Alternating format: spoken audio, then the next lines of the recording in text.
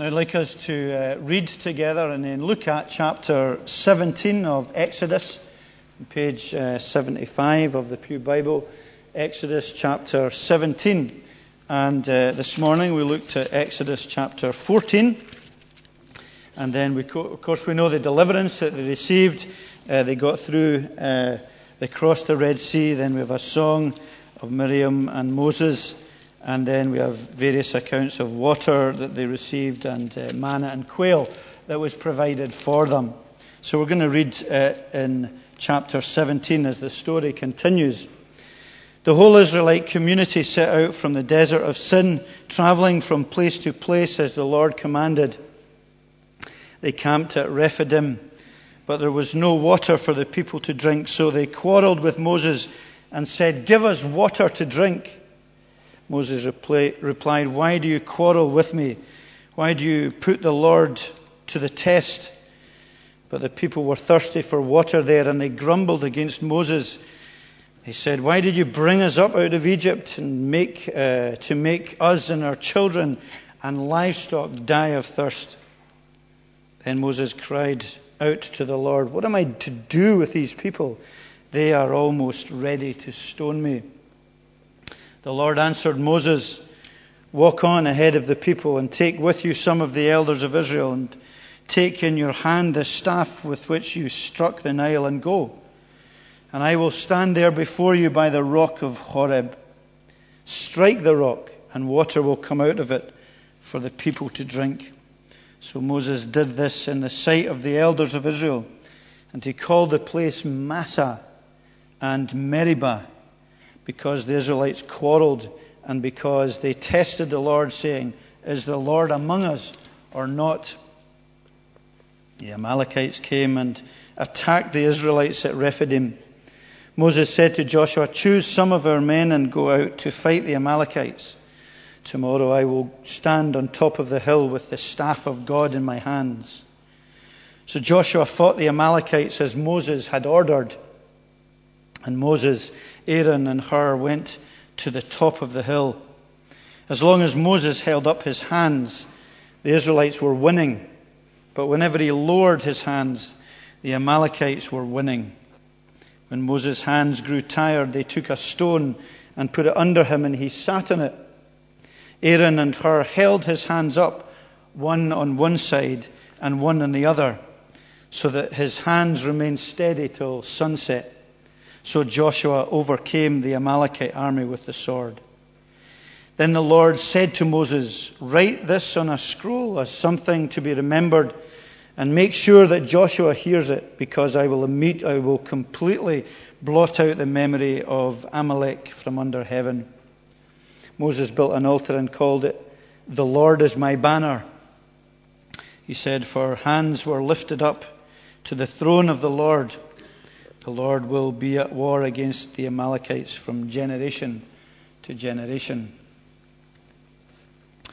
I want to look at this passage this evening and deal with it fairly similarly to the way that we looked at the passage this morning.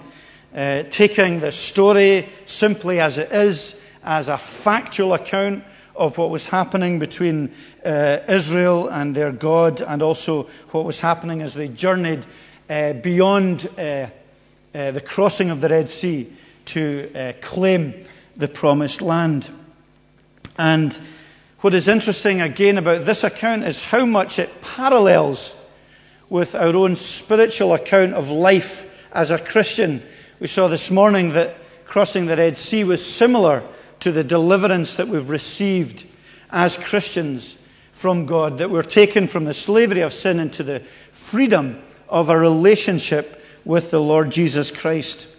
And there are great parallels between the physical and actual account here and between our own spiritual lives and our own thinking and our own characters.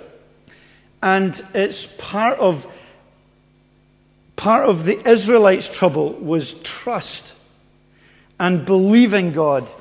And that remains for us a great problem.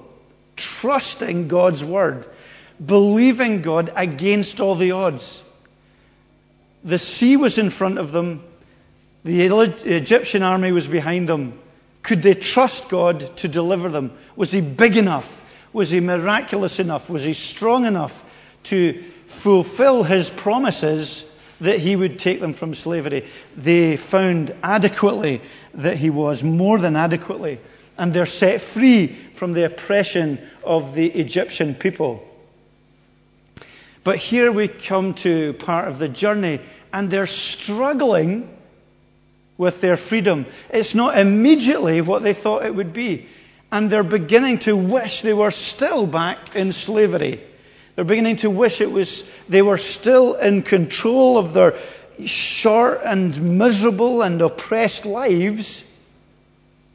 But at least they were in control. And they got up in the morning and they tried to build bricks with straw, and they were whipped and beaten. But they went home and they had a little bit of food, and they went to bed at night, and that was suiting them. And now they're free and they're under the lordship of God, and they don't like it. They can't cope with the freedom. Some of you may have seen the film The Shawshank Redemption. I'm sure many of you have. There's an old character in that film, a lovely old man called Brooks. And he's an institutionalized prisoner. He's been in prison nearly all his grown life. And eventually, after years and years of appearing before the parole board every year, never getting parole, eventually in his 70s, he gets parole. He gets out, and he's dressed in a suit, as he leaves the prison. He only has one bag with him. That's all his earthly possessions. And the whole world has changed, of course, in the time that he's been in prison. And he feels the whole world is moving so fast. And he nearly gets run over by cars on the road. And he's trying to work in a supermarket, and he can't cope with the rudeness of the staff. And he's too slow in his work. And he's in a little bed and breakfast kind of place on his own. And the landlady's not very kind to him. He's got nobody. He can't cope with the freedom that he's been given. And he takes his own life. And that's a very drastic picture. And it doesn't really parallel in many ways. Except that similarly, we struggle to cope with the freedom of the lordship of Jesus over our lives. We sometimes like to get back to where we're in control. We're number one. It may be without Christ. It may be without prayer. It may be without God. But we want to be in this place of unbelief. And we want to cope with that rather than the freedom and honestly, sometimes the battle of the Christian life. Because we lose sight of the blessings. We focus on the battles, but we lose sight of the blessings of being involved in the Christian life. And very quickly, the Israelites here have lost sight of what freedoms they've been given and what freedoms they can look forward to. And they are looking back to the slavery of Egypt. Now we see two major struggles here. One is an internal struggle of trust. They don't trust the living God. And we also see they have an external struggle with the enemies, the Amalekites, who come to fight them. And we're going to look at these two struggles briefly here and in our own lives. Here's this internal struggle. They have come through the Red Sea, and they're heading towards the Promised Land. And it seems already that God isn't providing for them. They've seen a great deliverance. And yet they're tempted to not trust God, not believe God, and not rely on God. And they want to rely on their own instincts and their own wisdom. Their grumbles are all related to their appetites. We find in chapter 15 that they're wanting water at Marah and Elim. And the water is bitter. But God provides by making that water sweet. And then they're moaning and grumbling that they don't have food to eat. And so God brings them manna and quail that they're to have every day in the desert, God's provision. And now here they're at Rephidim again, and they're quarreling with the God and with Moses as God's representatives, and they have nothing to drink. They don't trust that God will provide, even though they've seen God's provision in so many different ways. And they're craving the dubious security of Egypt once again, where they were in control. They have selective memories. That's so often the same way for us. But God provides for them, doesn't he? It's a tremendous passage where God provides for them. Moses chides them for testing God and for not trusting in God. Why do you put the Lord your God to the test? He will provide water as he's done before. He'll provide food as he's done before. And there's this amazing miracle where he provides for them. He loves them. He's brought them out of slavery. He's their king. He's going to take them to the promised land, and they're to trust him. That is our daily struggle, and that's our daily battle. Our daily battle is ourselves to trust in the Lord Jesus Christ for all our needs.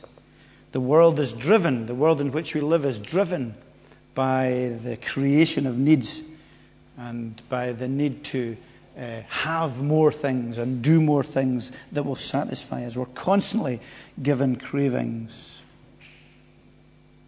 And we think often that if we're to be happy, we have many needs that need to be satisfied, whether it be a new job or more pay or a bigger house or a better sex life or a new relationship or more entertainment. Whatever it is, we have a lot of needs that we work up in our lives apart from God's provision for us. And there's two important principles that we recognize here and that we recognize throughout God's Word. One is that for all of us, our greatest need is the Lord Jesus Christ himself. That's our greatest need. That's your greatest need and mine as we leave the building tonight. And as we go into our workplace tomorrow, or as we wake up tomorrow, our greatest need is a relationship, an ongoing relationship with Jesus Christ. Not a historical one, not one that might have been, not one that we had a number of years ago, but an ongoing, developing, maturing relationship with Jesus Christ. That's our greatest need as people. That is where we will find the freedom that we're craving in some of the desires we have away from Christ. The greatest freedom we require is the freedom, not absolute freedom, but true freedom in him. We are made to be in that relationship with him, to converse with him, to trust him, to allow him lordship over our lives, to follow his ways, because therein is true freedom. And our greatest need is Jesus Christ. He has already given us his best. You know, the Israelites had the miracles of crossing the Red Sea and the provision of manna and the provision of water, all pointing forward to a greater provision in Christ. But they still hadn't entered the promised land. But we have Christ's finished work. We have Christ's commitment to us, and Christ saying, "It is done.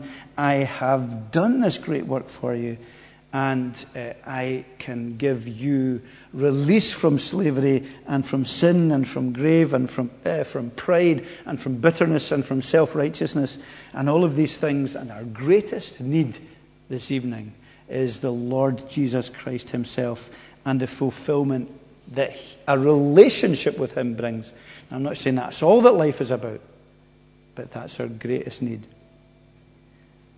And the second point with regard to that is Christ himself knows what we need.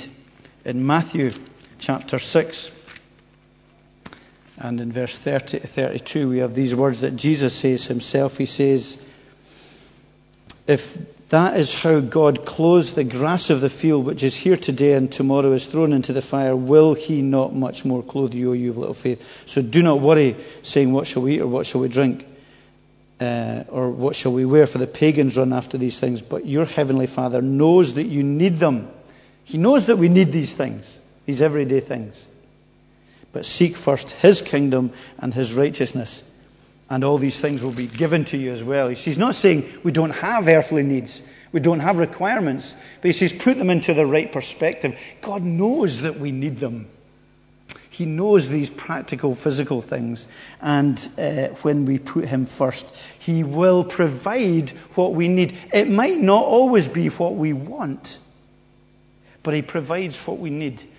These people here needed sustenance, sweet manna and quail, and water that they could drink, good water they could drink. That was their basic, fundamental human needs, and he was willing to provide that. You know, it wasn't that their needs were wrong. God provided for them these needs. It was just the emphasis was wrong. And so often that's the same with us. It's not that the needs we have are wrong. It's just that we don't trust him. That we push him aside. That we leave him out of the picture in order to pursue these things our own way. And they become more important than our relationship with him. We have appetites. And these appetites are to be channeled by him. He is to be Lord of these appetites. And in him we find real fulfillment. So we recognize and know that in Christ and in following Christ and in recognizing Christ and in trusting Christ, there is joy and fulfillment. And Paul learned that lesson, and he knew that lesson. Whether he was in plenty or whether he was in great need, he had learned contentment by trusting in Christ. So the reality of the application for this is, as we go from here in our day-to-day living, do we trust in Christ? When things begin to go wrong, as they seem to go wrong here for the Israelites, do we immediately blame God? Do we immediately point the finger at God? Do we say, well, God doesn't love me anymore? Or why is this happening? Or do we wait on him? And the interesting thing is, in this passage, when they complained about lack of water, even God did provide for them. And yet, a few days later, they arrived in a place where there was water and where there was plenty of provision for them.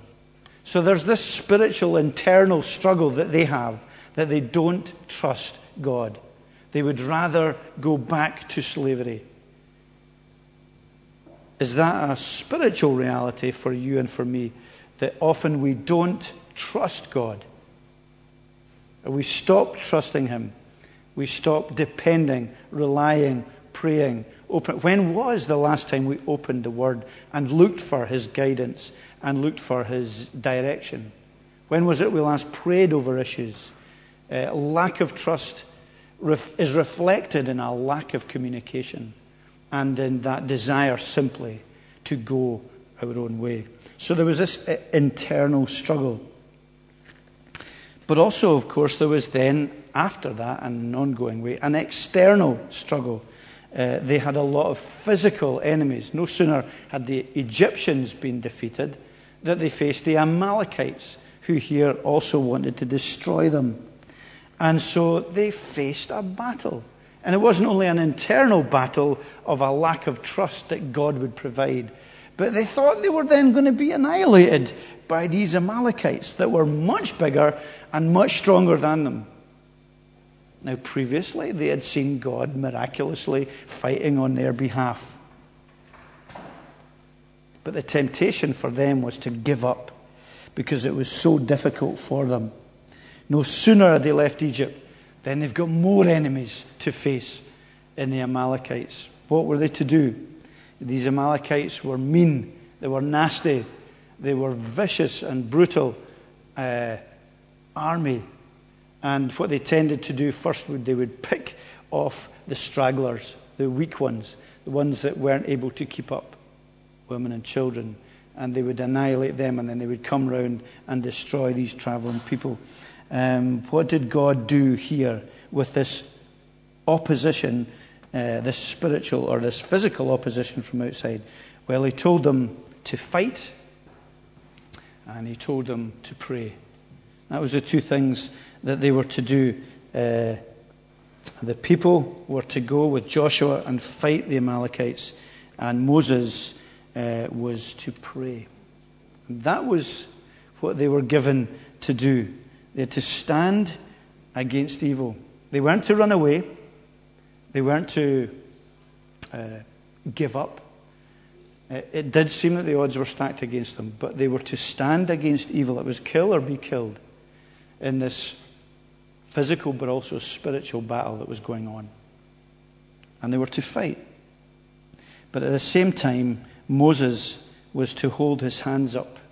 And that is clearly an indication that as their leader, he was imploring God to fight on their behalf. And it was very physical.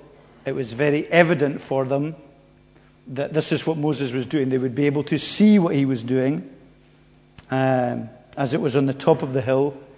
And there was this really physical way in which they learned that God was with them, because when Moses put his hands down, because he was tired, they would start getting beat.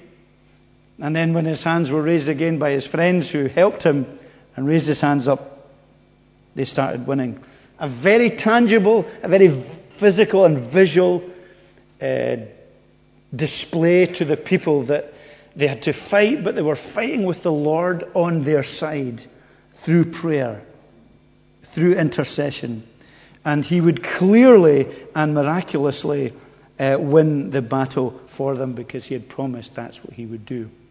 He would defeat the enemies of his people, and they would enter the promised land.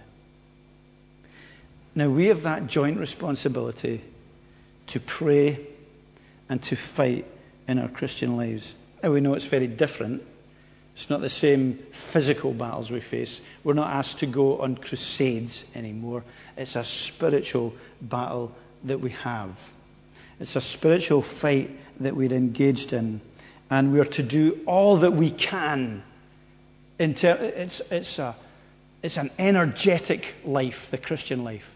We're to engage all our energies in the Christian fight, as if it's all up to us to be Christian. But then we're to pray fervently in the belief that it's all up to God. If you see what we're getting at there, there's that joint responsibility. There's a verse in Colossians, I think, that helps explain that a little bit in our lives. Colossians 1, verse 29, where Paul says, to this end, and he's talking about labouring for the church, I labour, he says, I work.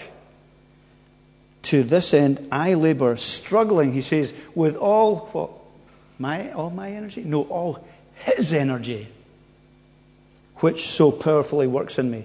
So we have that kind of paradox that we labour, but it's with his energy that works in us. And they were to fight, but it was with God's strength that they would win, through dependence and prayer on him. Clearly miraculous. And that is what we have to do in our lives. We can't sit back with our understanding of grace and the fact that God has given us salvation and we haven't earned anything, to just sit back and say, well, it's all up to God, and he'll open up the way, and it'll be full of miracle, and it'll be great and easy. Because it's a battle. And we are to cooperate with him. We are to fight a spiritual fight. And when Ephesians speaks about that fight that we're to be in, spiritually engaged in, alert, aware of spiritual enemies, those who want to pull us down, the evil one who wants to make us doubt and give up the Christian faith and walk away and just live for our money or live for our job or live for our relationship or whatever it might be. And we are to recognize that we have that battle in which we are engaged. But we also are to recognize that we must be prayerful. Absolutely crucial that we are prayerful in our lives. And this very physical illustration of Moses holding up his hands, and when his hands dropped, that the battle was getting beat, and that his hands were held up by his friends, supporting him one on either side. And there's a great picture there of the importance of prayer in our. You can't be a Christian if you are not praying. I put it as bluntly as that. You can't grow as a Christian if you are not praying. And it's not about church here. It's not about gathering necessarily, although that hugely significant is these gathering together of prayer, because of what we're saying here with Moses being held up by his friends And prayer's corporate as well. We hold each other up in prayer. We need it. We can't cope on our own. We need prayer. But the huge significance of living our Christian lives in His energy. I work.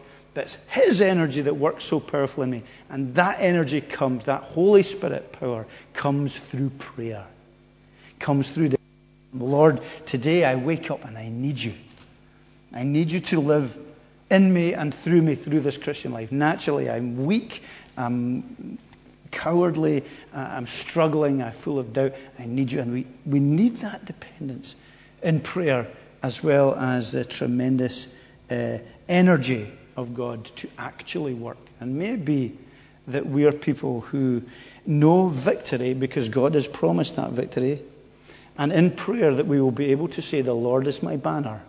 And in St. Columba's here we can say the Lord is our banner, because what we're doing here is worthless unless it's bathed in prayer. How you live your Christian life and mine is worthless if it is not bathed in prayer, and if it's not dependent upon this amazing God who will work powerfully in us if we will allow Him. And it's not saying that we will not face enemies. We will, absolutely, undoubtedly, face spiritual enemies and face the enemies of sin in our own lives. We will recognize and see that. That will be the way. I watched a film last night with Ross, which was one of the Harry Potter films, which are dire, really. And the acting is just outstandingly poor. But there is one line that towards the end that was opposite, I think, which is, I don't know who said it, but he said, there are hard times ahead, and you can either do what is right, or you can do what is easy. And I think that's a significant spiritual truth in our lives. The battles that we face as Christians, because we've engaged the wrath and the ire of the evil one, and because we remain sinners, undoubtedly saved by grace and by His power, we can do all things. But we need to choose, if we're going to do what's right or we're going to do what's easy. And the challenge is always to do what's easy, isn't it?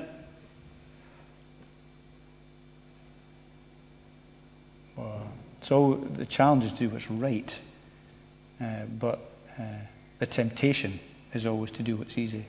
So let us be people who do what's right, because when we do what's right, we are guaranteed His power and His strength and His forgiveness and His grace and His victory, so that we can say as people, the Lord is our banner.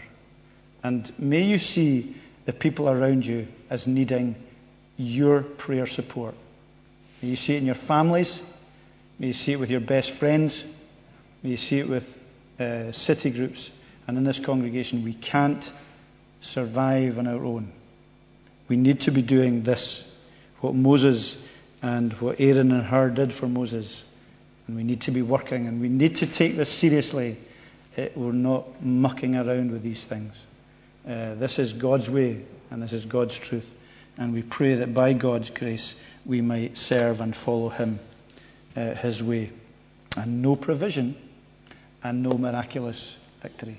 Let's bow our heads in prayer. Lord God, we thank You that this story reminds us, even though it's bedded deep in the Old Testament and in a physical deliverance and in a physical provision, does speak to us very clearly of Your dealings with Your people. And that very often we are tempted not to trust You, because the situation we find ourselves in doesn't seem to be very conducive to God's favour and blessing. And yet, Lord God, You promise, as we follow You and trust You, that You will provide and give us deeper trust, deeper faith, deeper courage when we leave here, in our workplaces, with our friends, and the decisions we need to make, to trust in obedience to do what You want us to do, even though it might seem impossibly difficult, because You will provide, because You love us. Seek first Your kingdom, is what You say, and all these things will be added to you. May we put You first. May that priority be absolutely crucial in our lives. And may we also recognize the spiritual battle we're in. May we be energetic spiritually in knowing you, learning about you, in understanding you and seeking your favor in prayer and in action, living out grace and doing so with a dependence upon the Holy Spirit and a dependence on prayer. Lord, save us, whatever else we are, save us from being prayerless. Help us to be children who cry to their Heavenly Father, and help us to be dependent that way. Make the time, Lord. Help us to make the time for this crucial reality and to see that nothing matters more than lifting our hands in prayer. And may we encourage one another when we're weary. Poor Moses was weary as he lifted his hands in the battle, and his friends helped him. Lord, many of us are weary in our Christian lives, and may we not have to struggle on alone, but may we be supported by one another in prayer, by an honest and open and vulnerable dependence on each other, and by the amazing miracle of God's provision, so that we can say the Lord is our banner. May that be our hope this evening. In Jesus Christ we pray. Amen.